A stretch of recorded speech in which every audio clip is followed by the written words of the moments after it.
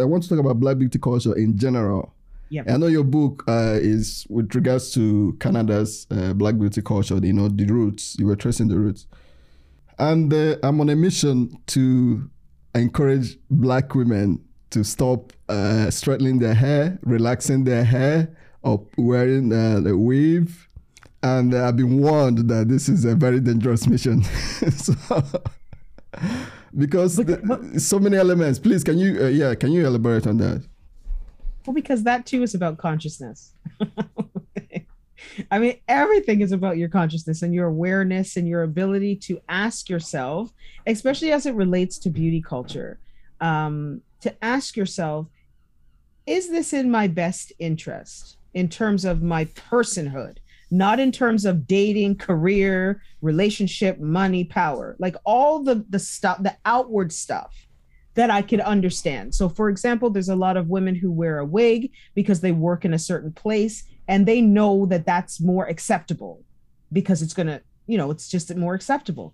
There's a lot of women who same thing. They wear weave because the standard of beauty says your hair better be long and straight and silky. And they know that that's going to give them a sort of an advantage in many areas, especially in relationships. Let's face it, a lot of women's hair choices, I don't know if you want to hear this, but they really are driven by men's interests. Men tend to like women who have long, straight hair, or at least straightened hair. That is a preference in heterosexual relationships that I have noticed and had to push back against in my entire life. For a lot of women, they acquiesce to that. And so they want to please and be seen as beautiful. So there are a lot of constraints, right? And reasons. But when you scrape the surface of all those reasons that actually, as you get older, they're more justifications than actual reasons. You have to ask yourself, is this in my best interest as a person? Is it in my best interest in terms of how I see myself, in terms of how I honor myself, in terms of health and all the other things?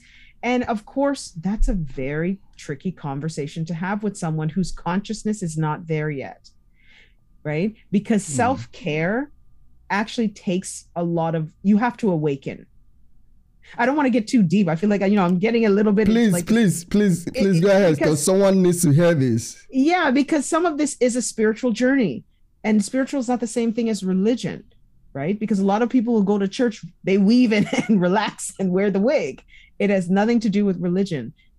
I'm talking about a certain journey that we all have to take in life to figure out who we are and why we do the things that we do.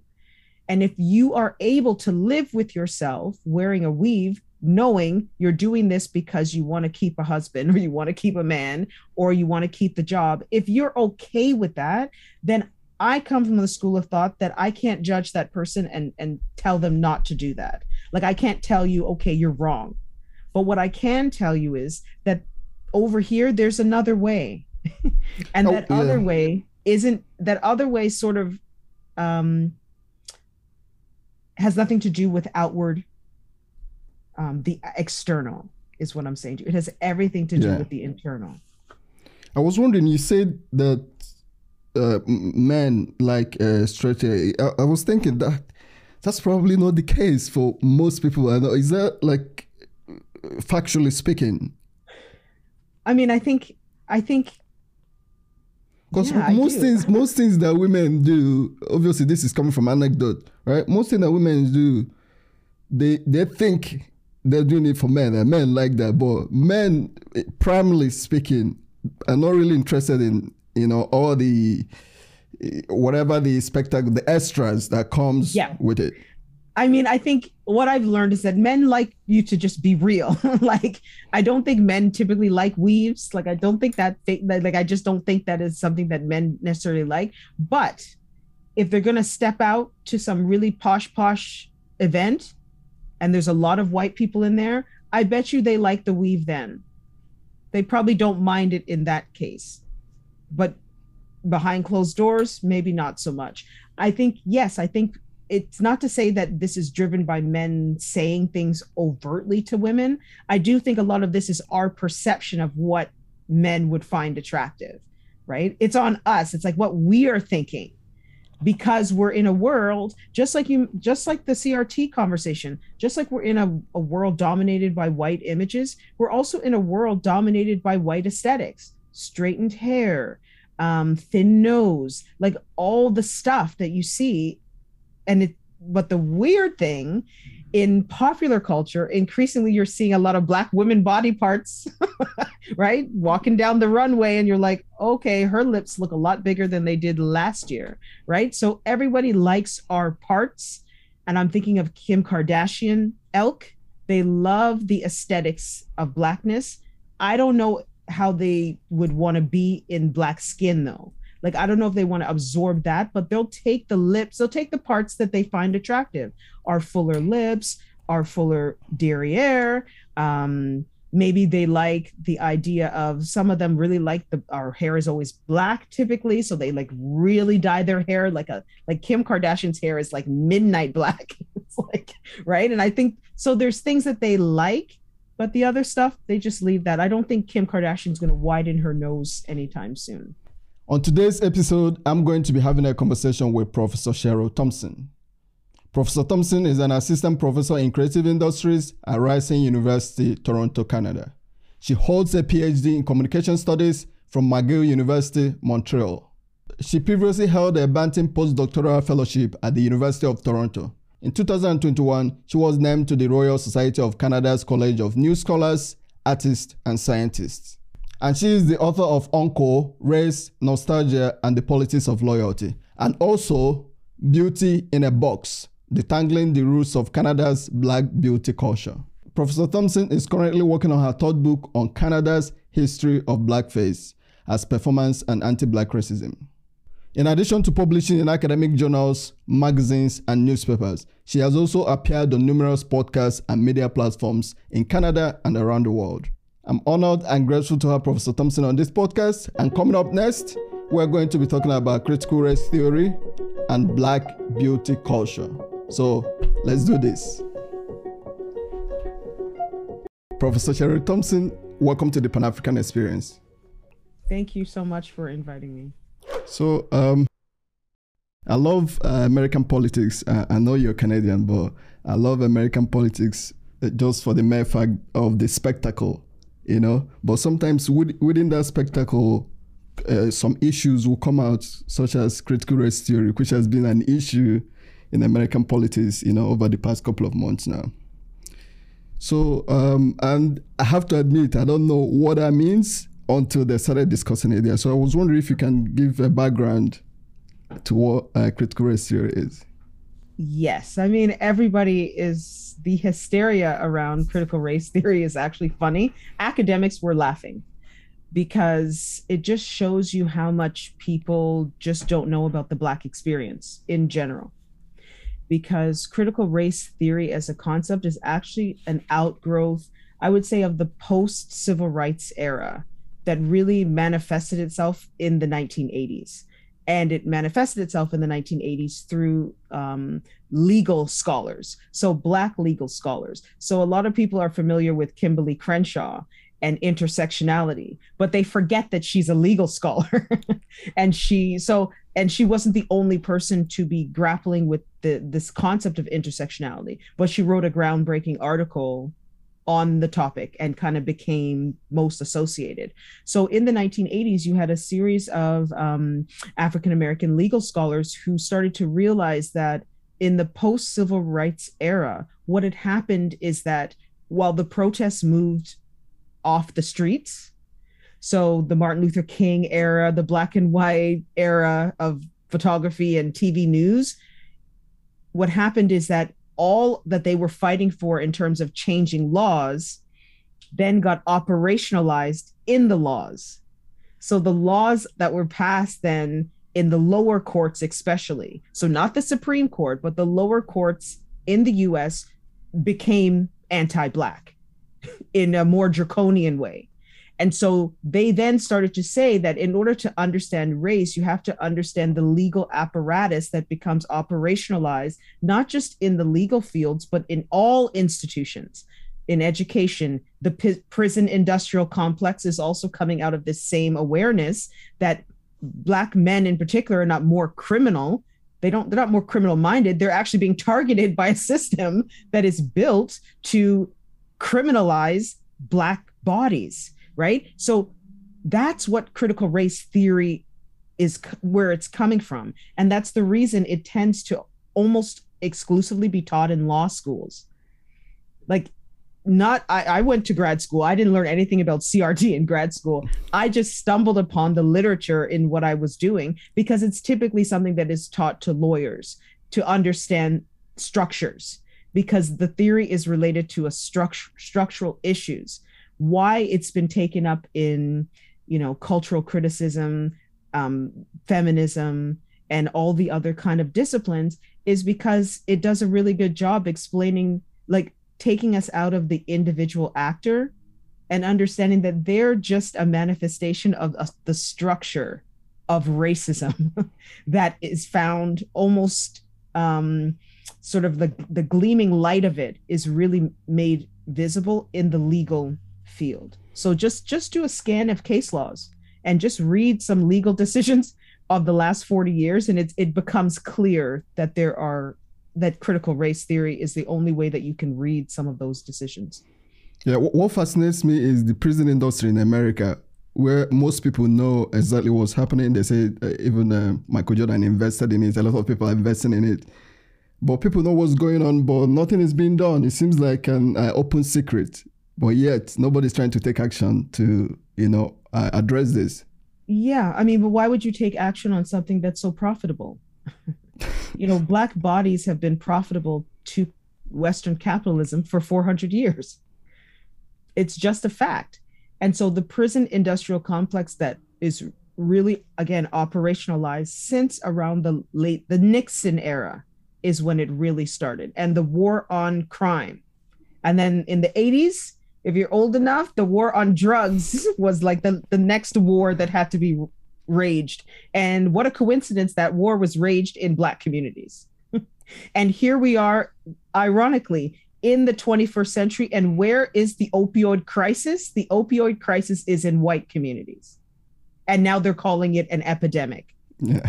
But 40 years ago, it was a war because the war was against crack that was in Black communities. So critical race theory will get you to understand that the way the culture responds differently to the same crisis is part of the sickness of racism, because the crises are actually the same, right? In the 1980s, when the quote unquote crack epidemic was ravaging inner city communities that were predominantly Black. And why were those inner cities predominantly Black? Because of white flight in the late 50s and 60s to the suburbs, which became predominantly white. And now 40 years later, where is the opioid crisis most acute? In the white suburbs that are primarily, right? That is the direct result of the sort of the redlining and the racist real estate policies of the 30s, 40s, and 50s. So critical race says, step back. Racism explains everything. So it even explains white realities. Okay, so is it geared towards white students? That's what I was wondering. Is it geared toward white students? I think the reason why white students or white parents say they don't want their children to learn those theories is because it's going to require you to examine your personal life. Right? It's going to require you to say, oh, yeah, why do I live in this neighborhood and all my neighbors are white? Why, when I go into my high school, the Black students are basically busing in for the last 40 years? It means you're going to question your reality. And one of the things about, and I think if you're familiar with James Baldwin, what I love about his one of my favorite. Because his writing was always trying to say, look at yourself. White America, it's not my job. Like, I'm not actually here to teach you anything. Just do some reflection on the way things are and how we got here, and you'll see. And so critical race theory kind of requires you to do that. And that will make a lot of parents and students who don't want to do that very uncomfortable. Well, do you think the teachers are equipped? Because this is quite a complex theory. Do you think the teachers are equipped to actually teach this? Yeah, no. And not at the, like, this is why you go to university. This is why you go to post-secondary, because you just don't have the time, kindergarten to grade 12, and at least in the North America, the way school is set up, you don't have the time to get into a depth of a lot of things. The curriculum is kind of set. So if, for example, critical race theory, you want to make this part of the curriculum, that's not really up for a teacher to necessarily decide. That's for the school board. Yeah, it goes up the structure of education to really decide what's important for children to learn. And I think what we're seeing in the US is that once it gets to the school board and the school district conversation, they shut that right down. And then they make it about the individual teacher who's choosing this radical theory, as opposed to taking a holistic approach and rethinking education as a whole. Like, that's actually what I think, that's why this concept is coming up. It's saying, can we rethink education in general and not make it about some rogue teacher who's trying to indoctrinate the kids or make the white kids hate themselves? It's just an absurd argument. And I think, I recently, someone said this, and it's true. One of the things that white supremacy does is that it flattens all nuance, and it makes a balanced conversation completely impossible. Instead, it's us against them. Okay, what I noticed, and I started to notice this during the Black Lives Matter movement and the protest, and even now, whenever you want to talk about race, with a white person, not all white people, obviously, but there's an element of guilt. Oh, I didn't do anything, but that's not really the point. So can you elaborate on that? The Yes, white exactly. guilt. And it's like, well, because it's not true. Of course you did something. The question is, do you want to admit it to yourself? Of course you did. Maybe in 1975, you went to the high school and you saw a Black person being called the N-word, and you went on to your class. Of course you did. So we're dealing with white silence, right? There's a pervasive culture of silence, of seeing injustices and just not saying anything. And then taking that as, well, I didn't do it. It wasn't me. But silence is what led to all the atrocities that we've seen historically in the world. It's because of a pervasive silence why they were allowed to happen. So I think at the same time, one of the things that white supremacy also does is that it sort of imparts on white people to take everything as a personal individual attack. Yeah. Right. So it's not about the culture. It's not about structures. It's not about system. It's like, oh, you're calling me racist. It's like, oh God, it's like, it's not just about you, boo. Like, there's a bigger conversation. Like, take yourself out of the conversation and step back. Sometimes it's really healthy to take a bird's eye view. And what I started doing to my students the last 18 months, 2 years, is that I just ask them, how do you think things are going? Like, let's just take, there's no racism. Do you think things are going well? Or do you see some areas for improvement? And resoundingly, the students are like, yeah, it's not going well at all. Like, things are not good. Like, and they go through the list of stuff. And then it's like, so then how do you propose that we change them? And the only way that we're going to change them, and this is true of any culture, is for the dominant culture to start to make the changes. Black people have been speaking and protesting for centuries. At the end of the day, the dominant culture has to literally have that moment of reckoning to say, you know what, I think what my dad or my mother did, why should I repeat what they've done? Instead, I need to do something different. And I think that's a big ask, because what it also means is that the younger white person is going to risk alienation with their own family. And why would you take that risk for Black people? Like, alienating yourself from your own group because you want to help Black people out. A lot of people are not going to do it. Some people will. There are some white allies that really are. They see the truth and they want to be part of the change. Others, to be honest, they just want to be comfortable in their lives, and they don't see it as a big concern for them personally. Even as publicly, they express kind of solidarity, right? Like Yeah. they'll say, I really empathize with Black people, but I didn't do anything. Yeah. That's what My I've heard a family, lot. or they say my family struggled when I was growing up. We were lower class or working class, and we didn't have money. And I'm like, why is everything about money? Like I think the conversation is a little deeper than just like what's in your bank account, like and that's a hard conversation. You mentioned, a scenario where a white person, maybe saw someone calling someone an N-word and things like that. So it just occurred to me because my previous interview, I asked, what's your feeling or your thought on the N-word? Because personally, as an African, I was born in Nigeria, I grew up in Nigeria, I came here for higher education and so forth. And the N-word is not something that was in my vocabulary, growing up. Now, things have changed in Africa where people are using it quite a lot, which I find strange, So I don't use that word, not out of moral superiority or, that I'm better than anyone, but just the fact that it's inorganic to me to use it is, So what do you think about that word, the N-word?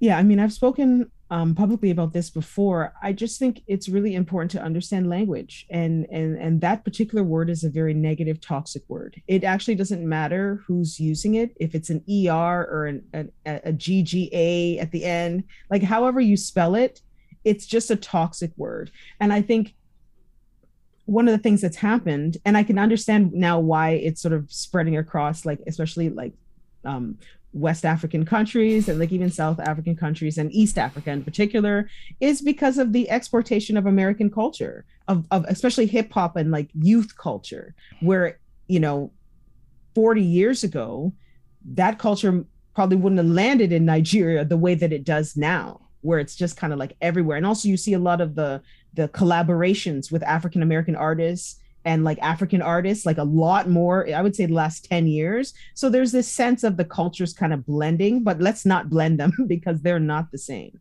And the issue with the N-word is that it's coming out of sort of Black pain, right? And the era of Jim Crow segregation. So in the era of Jim Crow segregation, you were called that name out of hatred.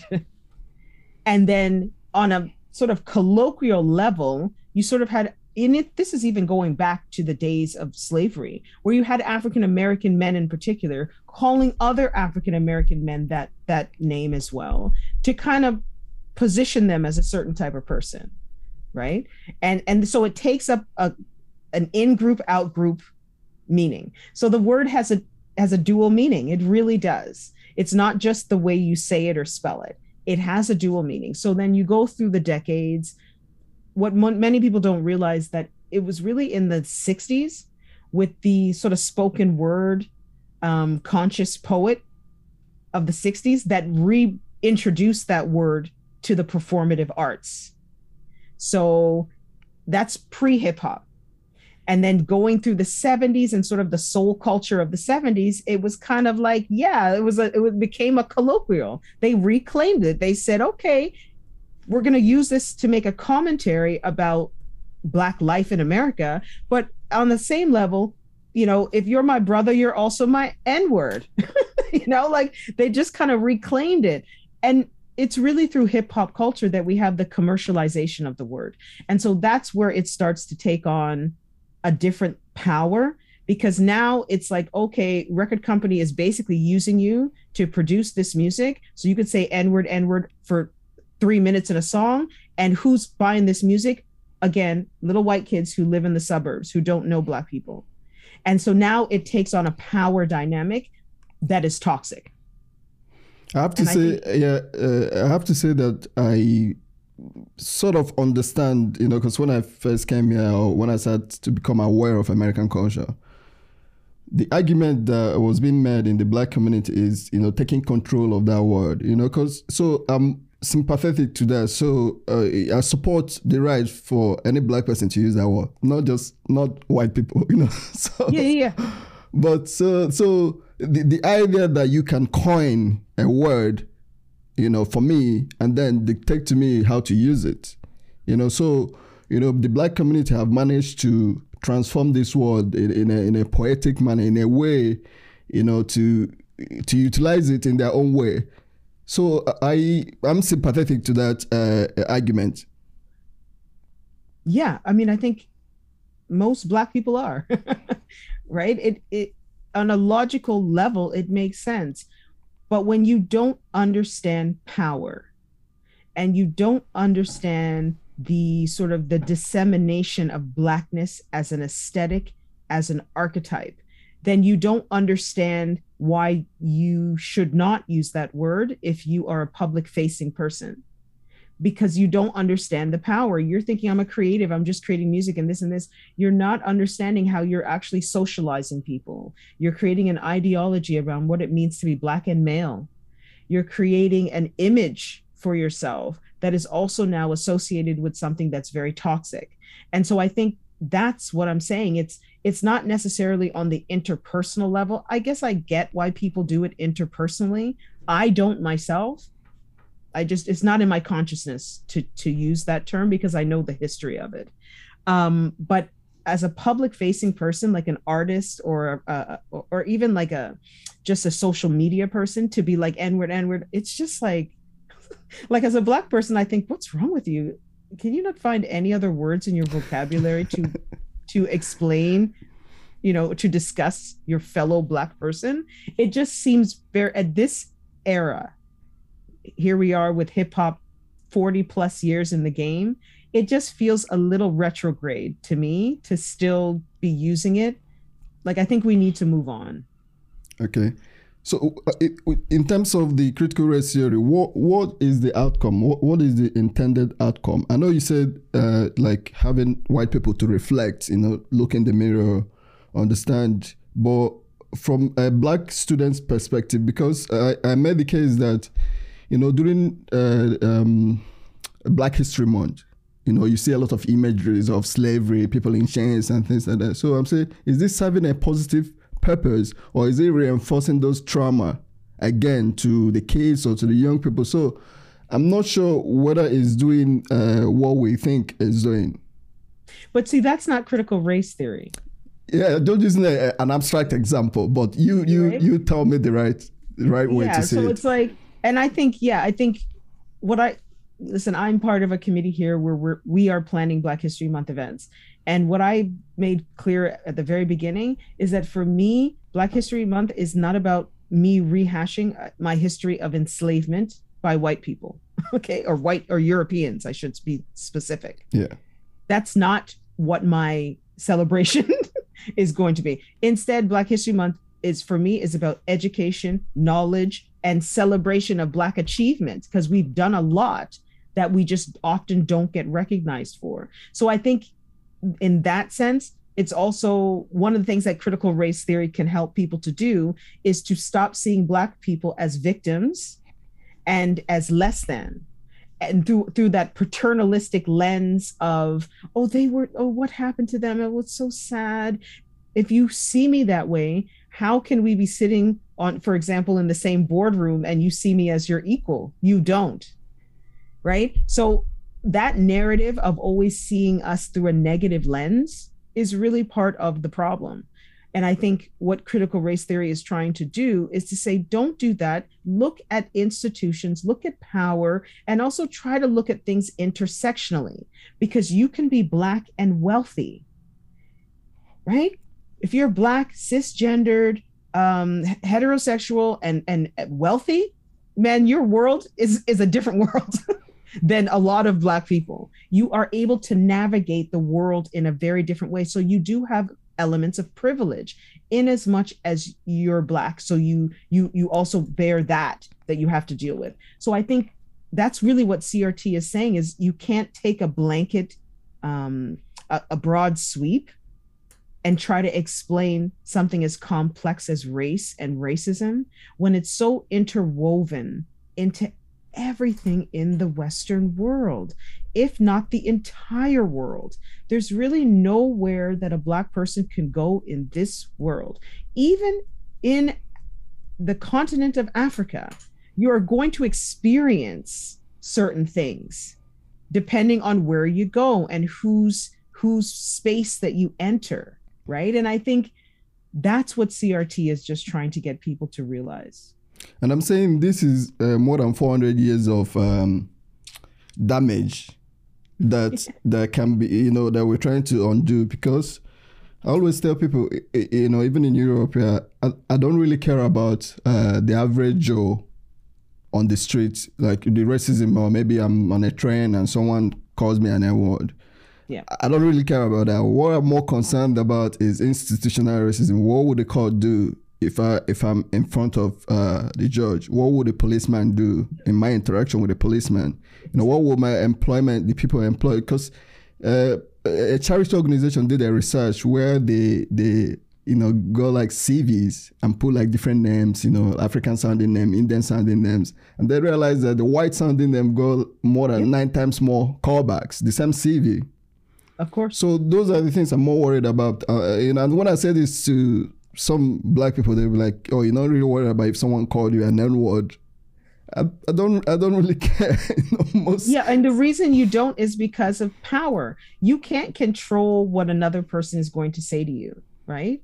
But when you're working if it's a work situation and they have all the control about your destiny in that organization, and they're having these thoughts about you, yeah, that's what you really need to focus on. And that's what CRT says. It says, stop focusing on, oh, somebody called me this, and I'm in a store and they don't want to serve me. Leave the store. Don't give them your business. And then tell everyone, now we have power. You can go on social media and put that store on blast as being racist. And if they don't change their policies, like, use the power that you actually have in the 21st century.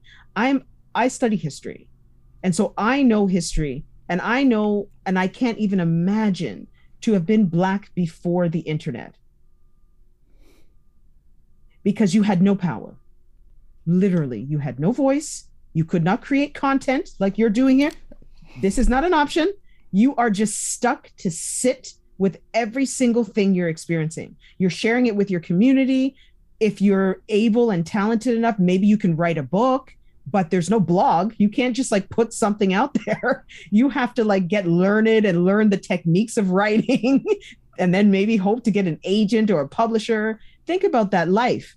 Today, we don't realize the level of power that we have compared to, say, 50, 60 years ago, when you were just stuck with all the hatred. And so for me, that's why I have so much respect for elders, because I think about what they have lived through. It's like, it's an experience that I don't even know, right? Because I always have an outlet. My entire adult life, because I'm a Gen X, grown up with the internet, I have always had an outlet for my expression. And I never had to, there were no gatekeepers in the same way. So as soon as, I had a thought, and even today, think about the power. Something happened to you. It's either really racist or hateful or whatever. Man, if you don't go back on your social media and drop that post, right? And you now have an outlet to release that hate. 100 years ago, you went home and you had to figure something out to absorb. I'll tell you a story about an experience. In my university, Robert Gordon University, they were doing a campaign about sexual assault and things like that. And on campus, they have a lot of marketing materials like images. And most of the images showed like a white woman in front and the black woman and the black guy behind, And I completely understand this is not intentional, So I had to write to the vice chancellor and say, this is quite shocking. If you see the picture, almost the way I know it's Photoshop, right? The way the black guy is almost like leaning, in behind. Yeah, like he's going to harm her. He's like the rapist. It's the rapist. It's like saying, oh, this is what you need to look out for. Yep. So I had to write, and then I had to go there and I spoke to them, and they had to remove that. They realized it. They said it was not intentional, which I understood, because the society have taught some people that these are what you look out for. This is the image. Go ahead, please. And that's what I'm saying. That's what white supremacy does. It gets you in autopilot with like all the systems of oppression. that you're not even aware of, right? And then it takes us, the oppressed, to tell you, and then you're like, oh, okay, yeah, I never saw, and you have to stop and think to yourself, how could you not? Like, it means that your consciousness is just so far away from mine. Like, I think what I've realized in my professional life, that often what we call anti-Black racism is actually a lack of consciousness. You're dealing with people who lack consciousness. That's just what I've learned. And so you have a consciousness gap where we can look at something and clearly see a nuance and see all the dynamic. They look at it and they see a flattening. They just see one or two things. It's almost like if you, like when they do like neurologists or the brain people. I don't think they're neurologists. I can't remember what they are now. But the people who study the brain, It's like when you see, it's like showing something to someone that's very high sensation and you see all the brain lighting up. That's Black people when there's something going on in the culture, okay? Stuff, all the stuff. Then you go over and too many non-Black people, there's just like one or two things moving around in there. They're just not making connections and they don't see it. So, you know, I sort of know a little bit about Gandhi and thinking about that movement in India, like in the early 20th century. And so much of what Gandhi was trying to do was raise the consciousness of his people, because he realized that's what's ailing us. It's not so much what they're doing to us, it's that we don't see it and we are not able to empower ourselves to do anything about it. And I think that's actually the work that I do. I'm not interested in helping white people. That's how I found you, because I don't want to put my energy on that side. I want to information. Knowledge is power. Information is key. So I want to be able to disseminate information that will empower people like me, and and because these platforms has been decentralized, anyone can have a podcast with a microphone, or a mobile phone, which is really, really helpful. I want to talk about Black beauty culture in general. Yep. I know your book is with regards to Canada's Black beauty culture, the roots. You were tracing the roots. And I'm on a mission to encourage Black women to stop straightening their hair, relaxing their hair, or wearing the weave. And I've been warned that this is a very dangerous mission. Because so many elements. Please, can you elaborate on that? Well, because that too is about consciousness. I mean, everything is about your consciousness and your awareness and your ability to ask yourself, especially as it relates to beauty culture, to ask yourself, is this in my best interest in terms of my personhood?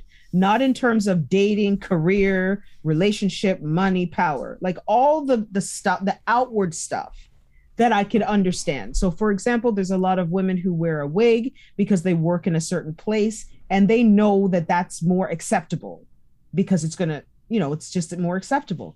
There's a lot of women who same thing, they wear weave because the standard of beauty says your hair better be long and straight and silky. And they know that that's gonna give them a sort of an advantage in many areas, especially in relationships. Let's face it, a lot of women's hair choices, I don't know if you want to hear this, but they really are driven by men's interests.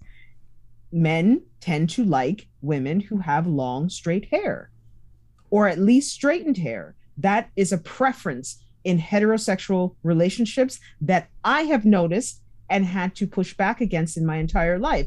For a lot of women, they acquiesce to that. And so they want to please and be seen as beautiful. So there are a lot of constraints, right? And reasons. But when you scrape the surface of all those reasons that actually, as you get older, they're more justifications than actual reasons, you have to ask yourself, is this in my best interest as a person? Is it in my best interest in terms of how I see myself, in terms of how I honor myself, in terms of health and all the other things? And of course, that's a very tricky conversation to have with someone whose consciousness is not there yet, right? Because self-care actually takes a lot of, you have to awaken. I don't want to get too deep. I feel like, I'm getting a little bit. Please, like, please go ahead, because someone needs to hear this. Yeah, because some of this is a spiritual journey, and spiritual is not the same thing as religion, right? Because a lot of people who go to church, they weave and relax and wear the wig. It has nothing to do with religion. I'm talking about a certain journey that we all have to take in life to figure out who we are and why we do the things that we do. And if you are able to live with yourself wearing a weave, knowing you're doing this because you want to keep a husband or you want to keep a man or you want to keep the job, if you're okay with that, then I come from the school of thought that I can't judge that person and tell them not to do that. Like, I can't tell you, okay, you're wrong. But what I can tell you is that over here, there's another way. And other way sort of has nothing to do with outward, the external is what I'm saying to you. It has everything to do with the internal. I was wondering, you said that men like straight hair. I was thinking that's probably not the case for most people. Is that, like, factually speaking? I mean, I think because most things that women do, obviously this is coming from anecdote, right? Most things that women do, they think they're doing it for men, and men like that. But men, primarily speaking, are not really interested in, all the, whatever the spectacle, the extras that comes with it.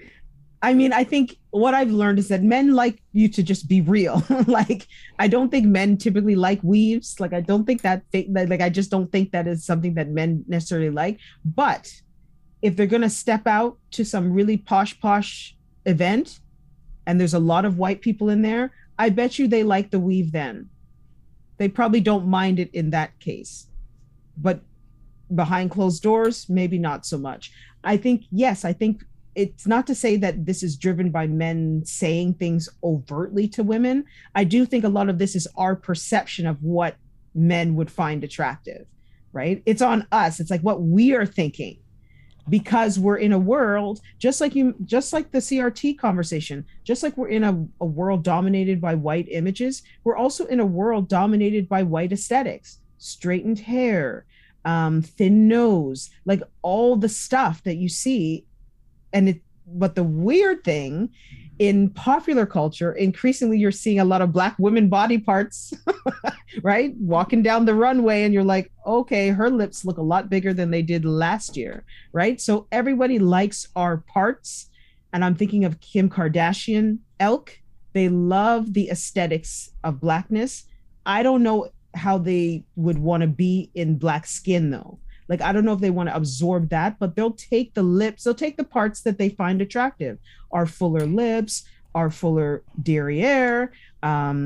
Maybe they like the idea of, some of them really like our hair is always black typically. So they like really dye their hair like Kim Kardashian's hair is like midnight black. It's like, right. And I think, so there's things that they like, but the other stuff, they just leave that. I don't think Kim Kardashian's going to widen her nose anytime soon, right? So I think what ends up happening is that Black women just feel a certain pressure to look a certain way. And it starts really young. It starts when you're a girl. It's a young child. It's not when you're 25 that it gets into your psyche, because you also grew up, you went to school, and you see how the beautiful girl at school gets treated, and she probably doesn't look like you. But the idea is who defines beauty. So the struggle now is that, most Africans, both in the continent and in diaspora, and Black women in general, grew up being fed images and stories that is increasing the insecurities about their hair, their body, and overall beauty. So they're trying to live up to this, they're trying to create some form of beauty based on Western femininity. Mm-hmm. So that becomes who defines beauty. So what I find beautiful is not what someone else might find beautiful. So who makes the dominant beauty standards? Well, like everything else, it's a combination of things, right? It's every image that you've ever seen in your entire life. It's film, it's television, it's advertising, it's social media, it's your friend group, it's your family, what you see mirrored out to you. It's kind of everything. That's why you can't really pinpoint a source to blame or a source to like credit. It isn't really down to one source. And that's why the only common denominator in everything I just said is you. Like the power is with us to resist and to say no. Me, look, I wear my hair in dreads. I've worn this hairstyle now since 2007. I just made a decision. I just decided I'm out the dominant beauty culture. I'm leaving. Okay. And I just did that. And so you have to be brave enough, courageous enough to do that, and then to be okay with that choice. And I think that's what, again, back to what we were saying earlier, I'm all about self-empowerment, not about changing the world that we live in. Because I believe that if more people become fully conscious beings, fully self-empowered to make those courageous choices and decisions, eventually that energy is just going to trickle up and it will change the structure, because they'll realize that the products aren't moving the way they used to. People aren't watching the content the way they used to. And they'll start to figure out that, oh, I guess now people want something else than what we've been giving them for hundreds of years. For me, change is always bottom up. It's the top down approach. We've tried that. And what I mean by top down approach is that you just change a bunch of laws and you think, okay, we get a Civil Rights Act 1965. No one's going to hate Black people now. That's just not how it works. Right. And so I think as it relates to beauty, there's no one thing to blame. I have a theory which most people can consider controversial. I'm saying the best way to make Black women to embrace their hair or embrace Black beauty is to get white women influencers to start doing it. No. Because that's when they will come out. No. That's when they will come out and say, "Oh, this is our cornrows." You know, you're black fishing.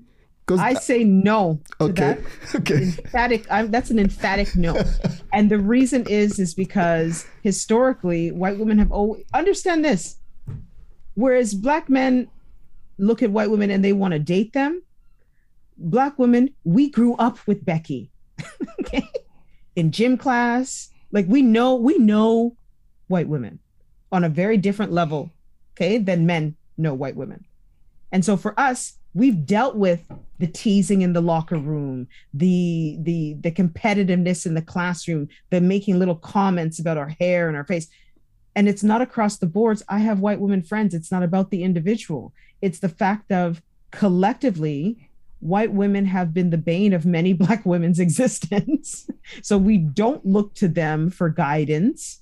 And I think back historically in the transatlantic slavery context, most people don't realize that when the white plantation owner was out of the house, who do you think he left in charge of the slaves? He left the missus.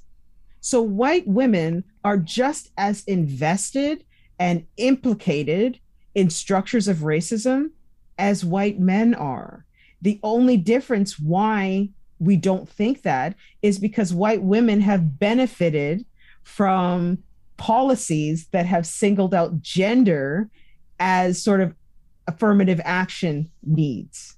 So they've benefited from those policies based on gender, while racialized communities are the ones that are still basically left behind. So exponentially, if you look at the data since 1980 of white women's success at every levels of the corporate world, in education, in healthcare, just look at their progress and then trace it.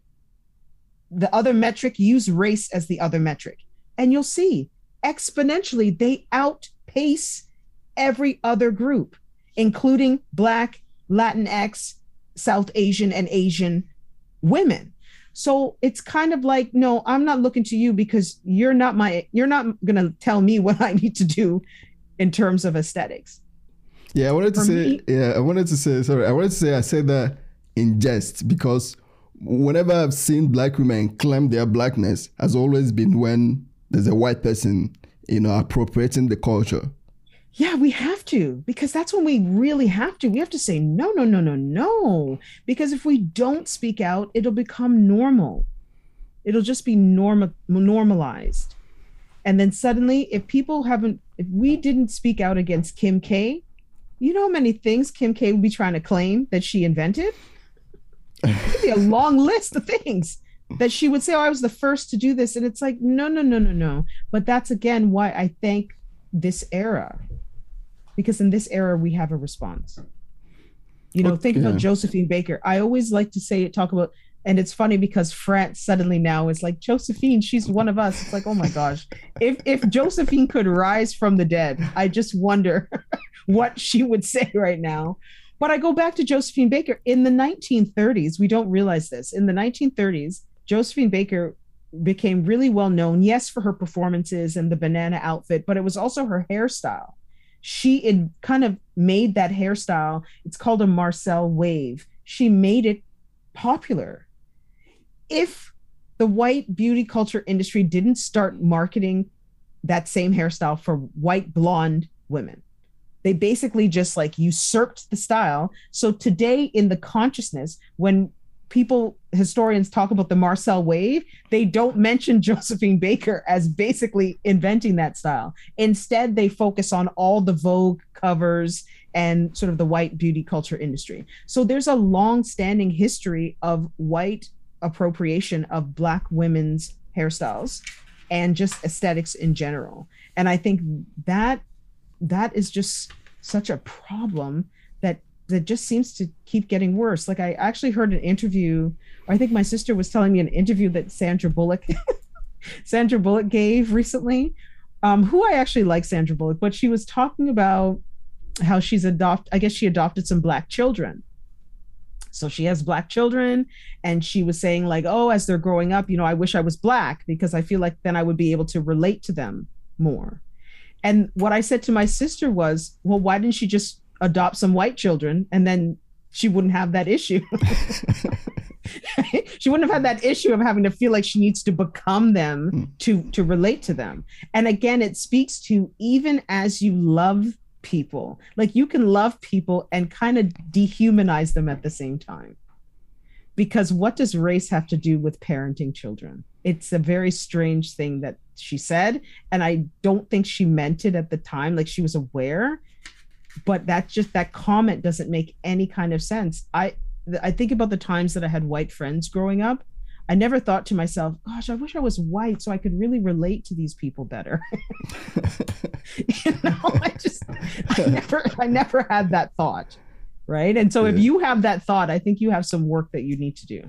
Okay, with the same logic of Black women trying to claim their Black beauty, if a white woman is trying to appropriate it, so someone can make an argument that Black women straightening their hair or trying to put on the weave is cultural appropriation. What do you say? What do you think about that? Oh yeah, I've heard that argument before. And again, I think that argument is devoid of power.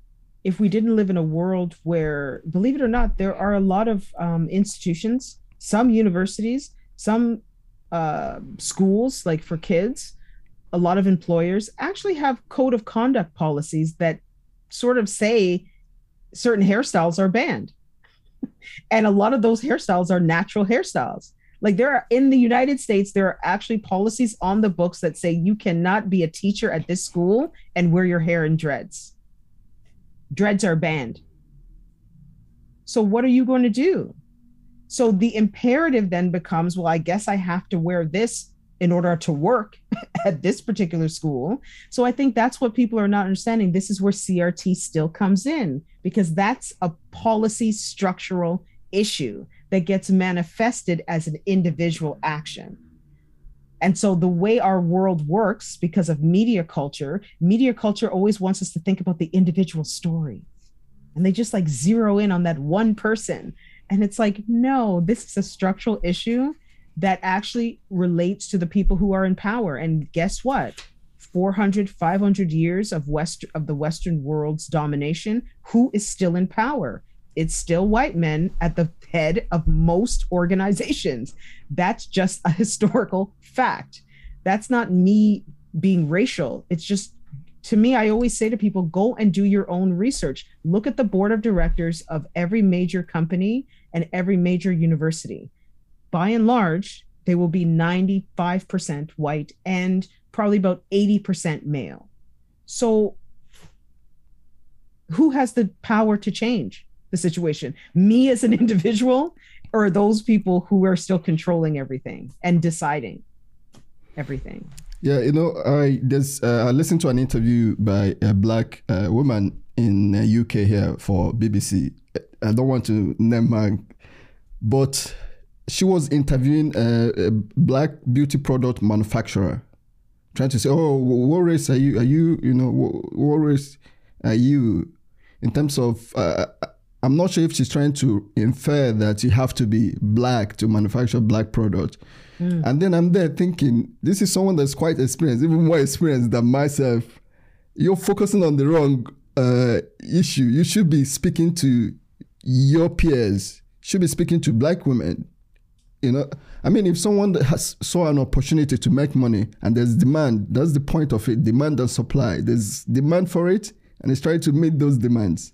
And you cannot shame that person for providing product for people that are requesting the product. Well, this is it. That's why I always say to black women, it's like, don't you understand your weave is probably made, sold, and distributed by someone who's from Korea?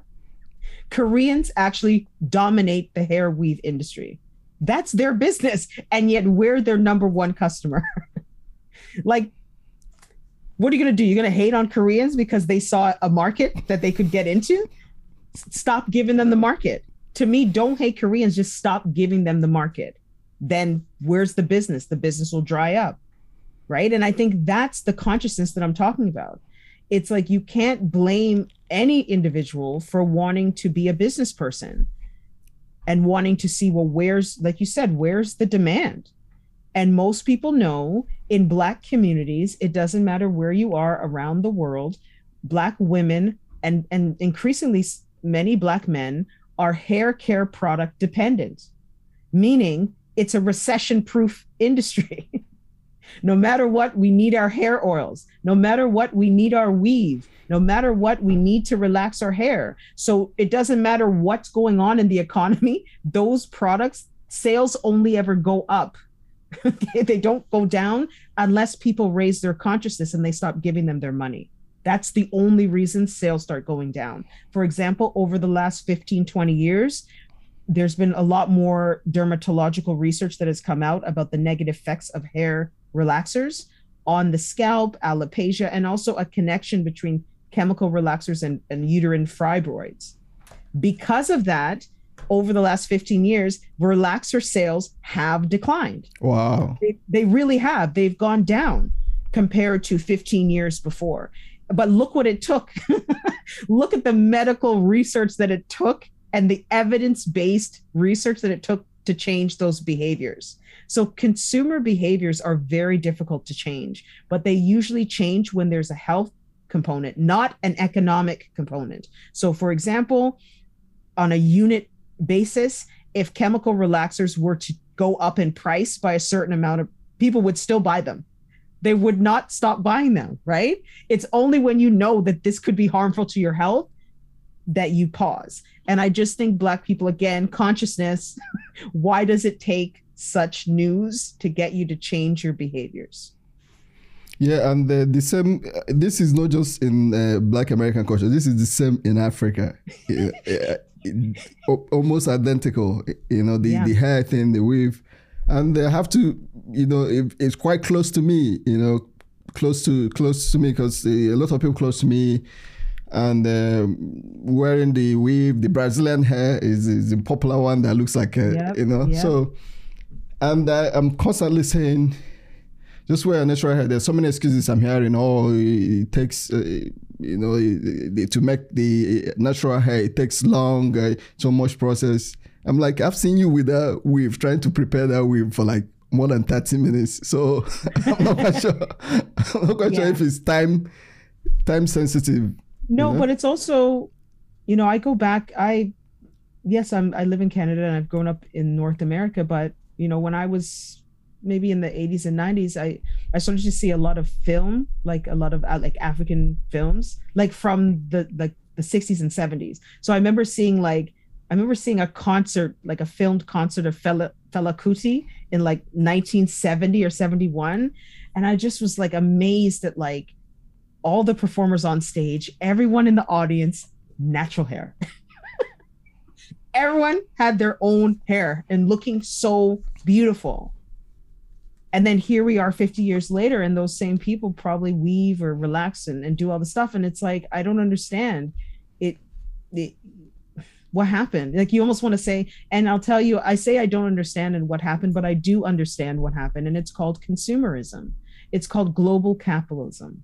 And it's called the global dissemination of an aesthetic that is rooted in African Americanness. So that's why when you said at the beginning about the continent sort of changing and people's language are changing, that has a lot to do with the exportation of American culture, African American culture. And so now it's like, what does it mean to be African? I'm sure a lot of people in Africa are asking that question. Like, who are we? We're changing. It's like we don't know who we are anymore. And I think that, that's the same issue in Canada too, where, sometimes I hear youth, like young people, the way they talk, and I'm like, did you grow up in Detroit or something? Like, you don't really sound like a Canadian anymore. Like, what is going on?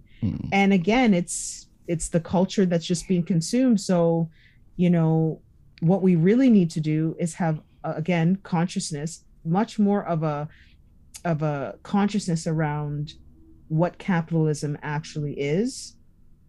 Capitalism isn't just an economic exchange. It also requires a lot of soft power and that symbolic ideological exchange that I actually think is more powerful than the economic component. Can you elaborate on that, please? The symbolic ideological exchange. So, for example, the dissemination of consumer products, especially consumer products, media products from the US and from the UK, a lot of news products. So you get a lot of news. I'm sure a lot of people in Africa watch BBC, right? That's their main go-to. They think that's just information. But what that actually is, it's a form of soft power in that it gets you to, on an ideological level, see that importation as being better, more advanced, more sort of who you want to be than your own culture.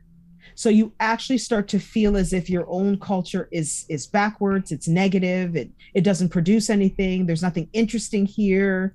And you just start to literally internalize a kind of self-hatred about where you live and your people. And your way to kind of reconcile that is to adopt the dominant aesthetic of that source that's being pumped in you, literally. That's very powerful because you'll never be able to pinpoint where it started. Like, was it what program was it, or what TV show, or what film did you see? You'll never know, right? And how do you unpack it and how do you dismantle it? Whereas an economic system can easily be dismantled. It's not difficult. Yeah, and you mentioned Fela Kuti, and Fela Kuti is one of my favorite musicians in Africa, and he actually studied here in the UK, music.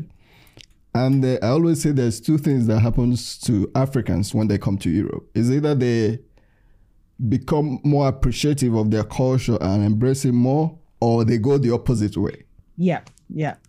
So someone like Fela Kuti, he became more appreciative of his culture and he stopped wearing any Western clothes. Sometimes he wear just pants on stage,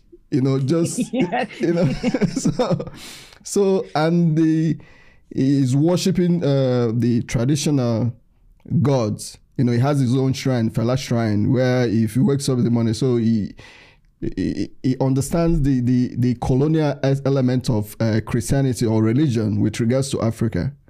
So he's someone that is very, very aware in terms of music, and his music is very conscious, compared to what's happening in Africa and in most places. So Fela Kuti is a unique individual. So I wanted to talk about skin lightening as well, because this is part of the overall issue. And Nigeria, we are leading in this area, because data collected by World Health Organization determined that 40% African women regularly use skin lightening creams and whatever, and 77% from Nigeria in terms of consumption, purchasing trend, 77%. So I was just wondering, through your research, whether, because I keep saying maybe there's a transatlantic slave to this. Is there like a correlation to this? Because can you talk about that, please? Skin lightening is interesting because you see the same really off the charts use numbers in India, Pakistan, in Korea, in Japan, in Asia, across Asia. And it's like, okay, well, this is weird because their skin is already light. So what are they even and what it is, because what I've realized in studying skin lightening, that it's actually not about trying to be white. This is what I've realized. I think we think that this person, they want to be white and that's why they're doing it. It's actually has more to do with just a deep, profound self-hatred, which is more complicated to weed out. So you don't want to be white. You just really hate yourself on a profound level that you might be conscious of and you might actually not be conscious of. Because sometimes people say, well, how could you not be conscious of hating yourself? It's very simple. The negative self-talk. A lot of people have a lot of negative self-talk, but they wouldn't describe themselves as maybe hating themselves. They just get up in the morning and say, oh, my skin is too dark, or oh, I hate my nose, or I hate my lips. Right? I've met these people. You're out at a dinner with these people and they're just like telling you all this stuff. And you're thinking, God, that's very negative. Like, are you aware that you have these like really negative thoughts about yourself?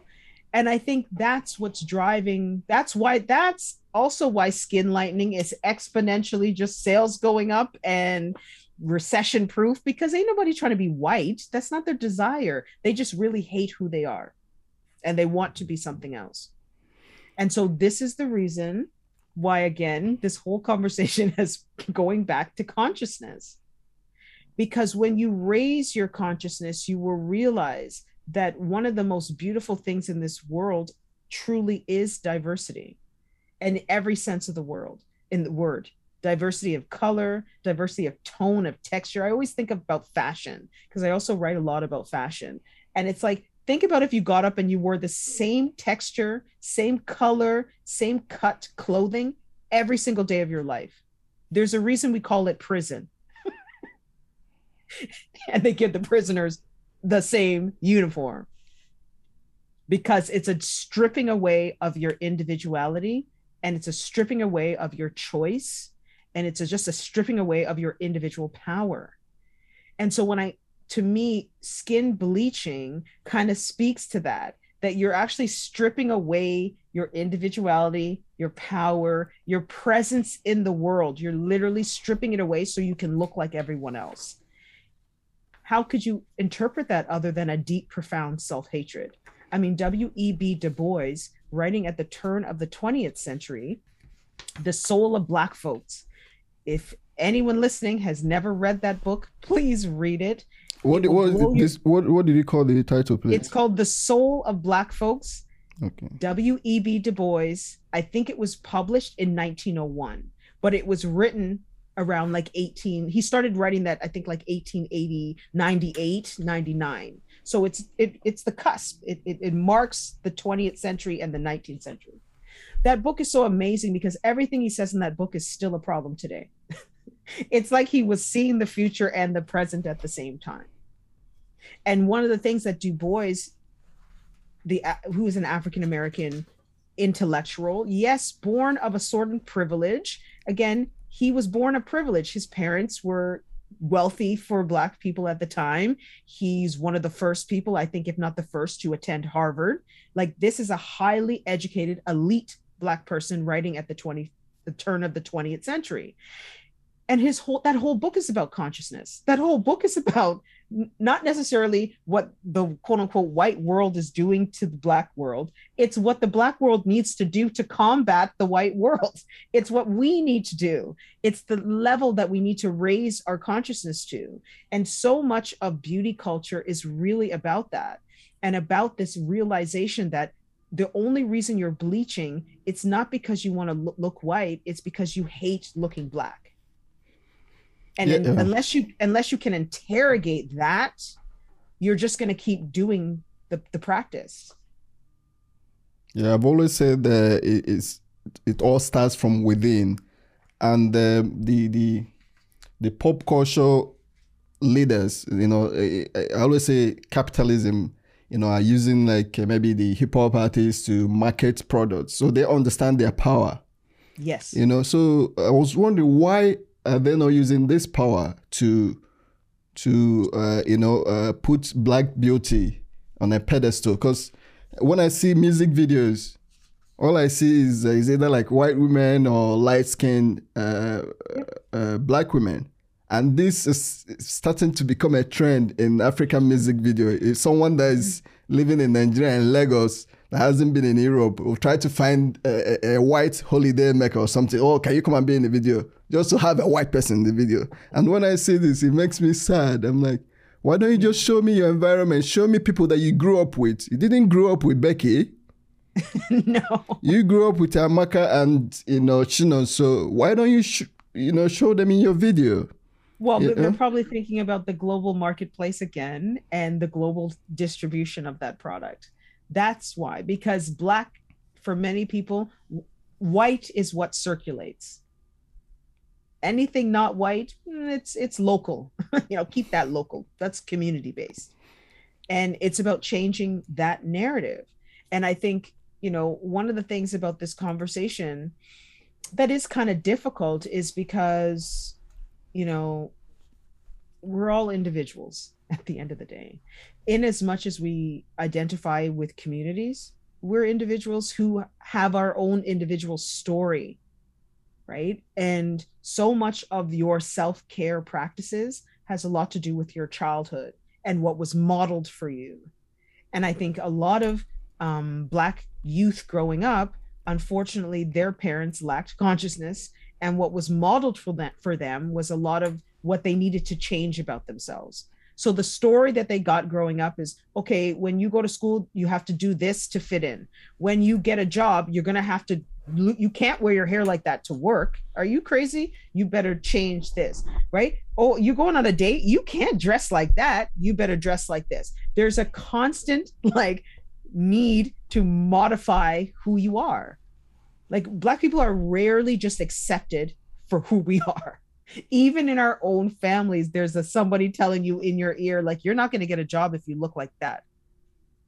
Or say you want to be a model. Well, the modeling world doesn't like dark-skinned women. So I don't know how you're going to get into that field. And you're like, there's the beginning of, I guess I better bleach my skin.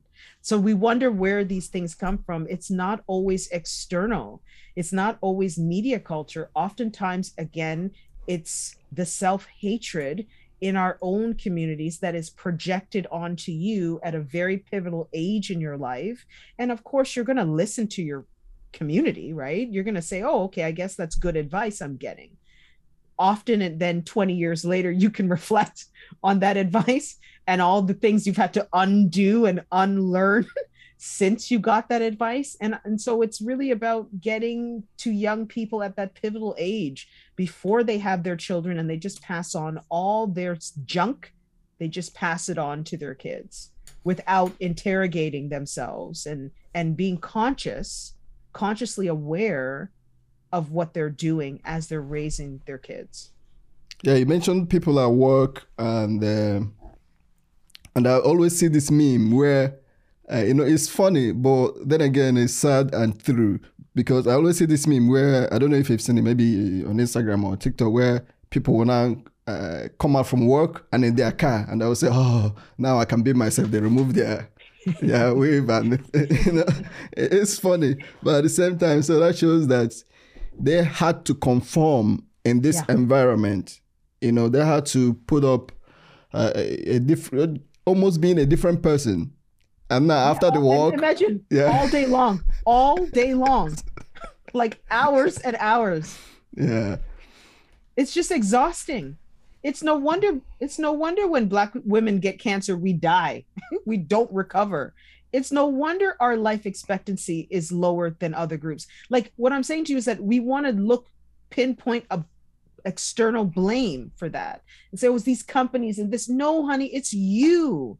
You actually don't have to do that, right? That meme is funny because it's also a window into the psyche. Exactly. Where it's like, you're doing it to yourself. You're in the car by yourself. Like, nobody's there behind you saying, oh, you better do that. You're choosing to do that. Nobody's forcing you. So that's why it's like, you know, one of the things that I can't remember who this was, but there was someone, a white male, who had a profound understanding of the power of enslavement. They understood that enslavement, while we take up this idea of enslavement and we get stuck on the body. So we look at the corporal response of enslavement, that you're in bondage essentially to another person. They tell you what to do. You have to work. You're not getting paid. This person understood, no. That's small fry, as we would say in the Caribbean. The big fry is to get them to enslave themselves, is to leave that in their psyche. So that when I'm not at the plantation, they'll still go out to the field dutifully and do the work. I don't even have to be there. They're just know to do it. And when the day is done, they'll know to go right back to their little cabin and not say a word. So mind control, they understood, was the most powerful thing, not the physical control of people's bodies and people's time. And so if you don't free your mind, and you don't start to question the autopilot that you're on, then you're actually free, but you're actually still a slave. You're a slave to systems and structures, not necessarily an individual person. And I think that's why you see so much bleaching in the brown and black world, right? That's the reason, because there's such profound oppression in those parts of the world. Not individual, right? There's always going to be a lot of individuals doing very well. You know, people in the Western world have this view of Africa that everybody's poor and starving and living in huts. It's like, no, there are major urban centers in many African countries that are global leaders in many things. People are living, they're not rich, they're wealthy. Okay? Exactly. They have compounds with many cars and drivers, and they're jet setting to all these places in Europe and Asia, right? So you can't get boggled down on the collective, whatever that is. It starts with you. And you mentioned about childhood, which struck a chord with me, because most of these deep-seated issues, if I can call it issues, you know, and I have a 7-year-old boy. And when it was maybe 2, when I started buying books and, you know, reading books for him, and he can be able to like read on his own, most of the books at that early age was like maybe pictures, you know, this is a queen, you know, king, this. And most of these pictures have like white people, white kids, you know, princess, this. And I did something that my son's mom was like, oh my God, you're so extra, right? I went... because I couldn't find a black, now there are more on the market now. I couldn't find a book that has like black characters in it. So I went on the internet and I Googled like black women or black girls. When they say where they wrote princess and a blonde girl, white girl, I had a cutout of a black girl, African girl with like African hair and put it there. You know, and then she was like, oh, okay, and I've noticed that helped quite a lot to give him perspective, because if you're constantly saying princess, or this is what the picture of a princess looks like, you know, people don't understand what that courses. You know, Oh, whether so whoever wrote the book is doing it intentionally or not, it's not really my business. But my responsibility is for my son to understand that this is not how the only way a princess looks. You know, princess can have blonde hair, but a princess can also have afro. well, that's it. It's about it. Literally, it's about respecting the difference in the world. Like I was saying earlier, it's, you know, what white supremacy also does is that it says, you know, white is right in everything. You invented everything. You're the focus of everything, right? Everything is spawned from you, and it's like, no. If you go back over history, pretty much everything has probably been invented in collaboration with a white person and another racialized group. Everything. Yeah. If you didn't, right? If they didn't have a driver who was black, if they didn't have an assistant who might have been like South Asian or black or native, an indigenous person, every single thing, but then they took the credit, right? Like I always laugh when I think about like Alexander Graham Bell, who is Canadian, who is given the esteemed designation of having created the telephone. When you research Alexander Graham Bell, what a coincidence that before they developed the telephone, they were traveling extensively in Africa. Wow. I wonder what they were doing there. Extensively, meeting all kinds of people. Suddenly they come back to North America, and suddenly, a stroke of genius, they invented the telephone by themselves in a laboratory. So again, I don't have facts. I don't have proof of anything. All I'm saying to you is that in my adult life, having done a lot of work to create things like Beauty in a Box, I take the credit, but that's a collaborative project. So why is it when we go back in history, we credit, you know, Thomas Edison invented the light bulb? Did he really do that work on his own? Like in history, we have decided that there's these white inventors. But in the contemporary world, we understand nothing gets invented in isolation. Everything is a collaboration. So what I'm saying to you is that to raise your consciousness is to question that narrative of the white male inventor from the 19th century who was credited with everything. That in itself is a myth. It's just not possible. If we think about the modern world and the things that we create now, because everything is visible and out in the open, we know, for example, Steve Jobs is not creating no iPhone. He didn't create that on his own. They did a movie about it. It's a team, team. But somehow Thomas Edison was like in a laboratory by himself, creating the light bulb that has fundamentally changed the world.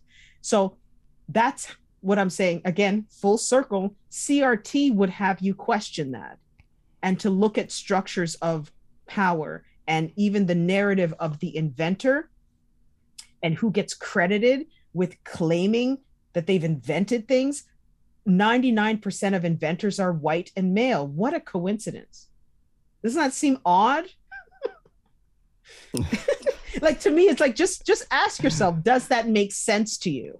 And if you say it does make sense to you, you're a white supremacist. Right? You have to be racist, because on a logical level, it's not literally statistically possible for that to make sense, especially since all of these inventors were coming up in a time where there were so many interactions that they were having with non-white people. Again, as a person who studies history, the distance between the really wealthy person in the 19th century and the laborer, they were actually much closer than they are today. Because of the way, you know, sort of industrial manufacturing was, it's like, chances are that person was walking the floors and like actually was meeting the people. So you had much more of a chance. And also the labor, the stratification of labor was such that all of those people probably had a black driver, probably had black maids, right? Because we were resigned to those laboring positions. You don't think there was any conversations that they had together? Like Thomas Edison wasn't like, you know, I'm working on this thing, you know, Ben, Uncle Ben, come and look. What are your thoughts?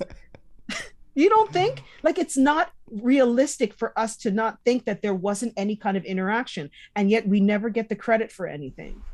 And so the system of reward is what, again, coming out of capitalism, has tended to focus on white achievements almost exclusively. It's literally the last 30, 40 years that the others, including Black people, have said, hold on a second. I think this system of reward needs to be changed, because I think it's actually ignoring a whole swath of people. So to your point, you said over the last few years, you've noticed that there's now more Black children's books with Black characters. That is because the system of reward has changed, and it's changing because of speaking up and using our voices. And also more Black celebrities writing children's books. Like, that has actually helped a lot. So they're using their power and paying it forward to change the experience for young Black youth than what they experience. That, again, is about consciousness, not just thinking about their own wealth and fame. Yeah, I listened to your address, your interview, Queen's University interview. I think it's the Department of Education, and you said something there. I find very. You said that it's almost like, I think you're referring to women that are not maybe rejecting their culture, the music. It's almost like not living their full self, like they're half. I forgot how you put that. Can you expand on that, please? I've forgotten too. I don't know what I said, but I'm nodding yes, because I can imagine what I would have said. And it's true. When you deny yourself the full right of what I would consider to be the full right of citizenship, right? Think about the language, especially in the Western world. We love to talk about, there's certain things that the Western world absolutely loves to talk about. Freedom, right? Citizenship and rights. Okay? Those are the cornerstones of democracy. Your freedoms, your rights, and your citizenship. And think about how all those things can be taken away by the state. And most people, again, consciousness, are not aware how you can also take those things away from yourself.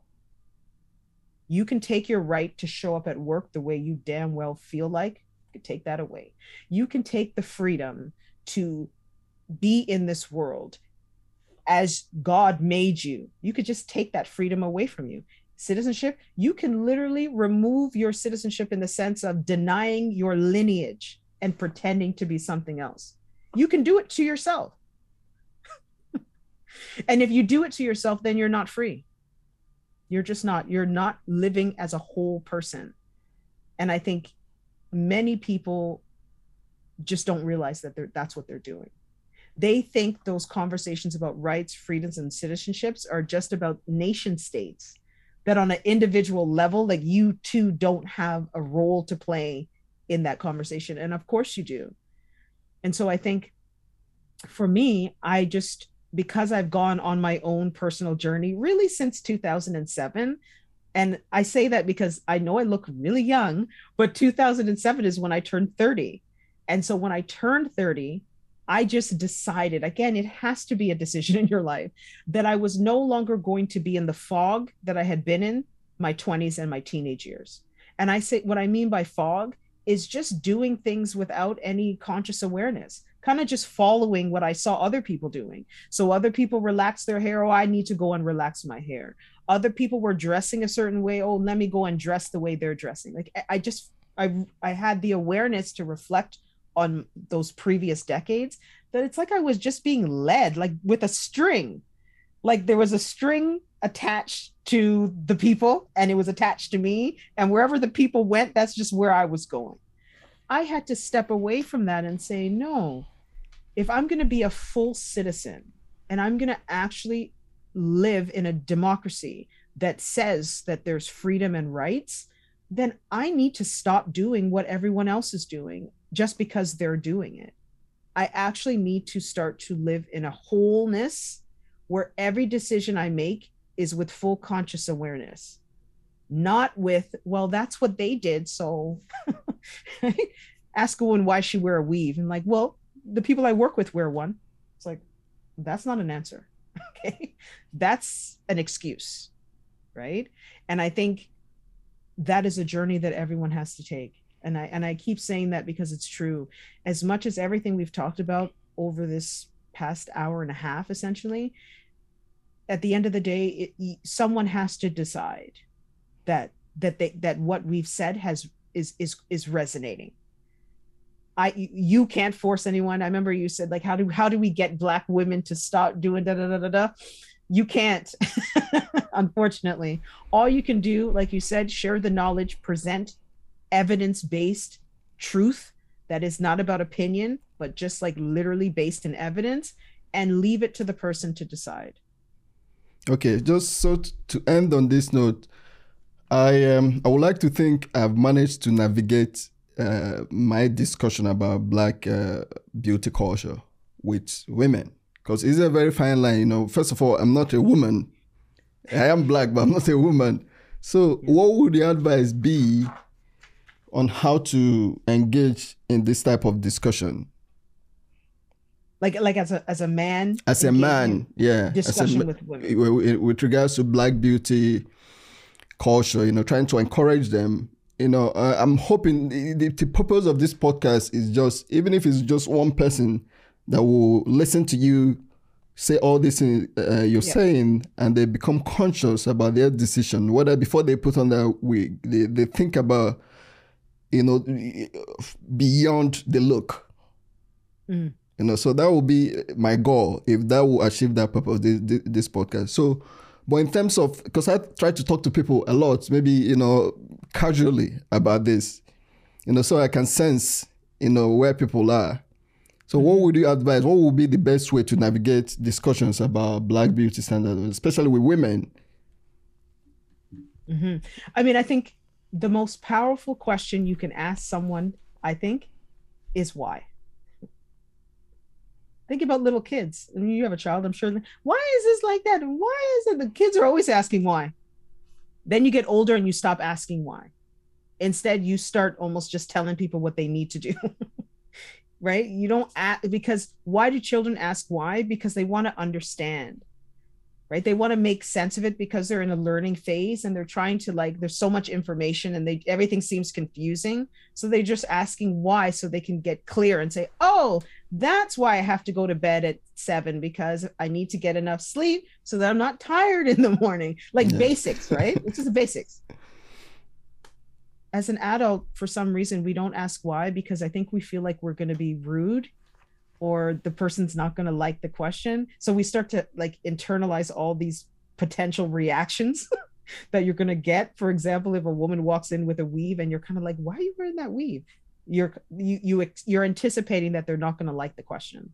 So then you think, okay, I'm not going to ask why. You might have the thought, but the truth is, a why is a good place to start, because then at least it will gauge their level of receptiveness to the conversation.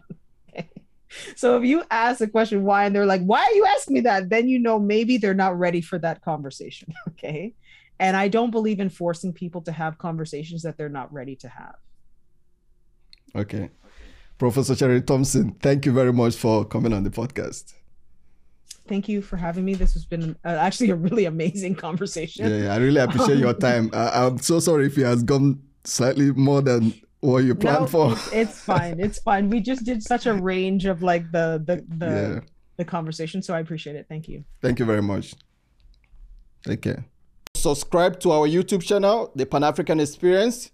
Join us on Facebook at The Pan-African Experience. Follow us on Twitter, TPA Experience, and follow us on Instagram, The Pan-African Experience. Visit our website at www.thepanafricanexperience.com.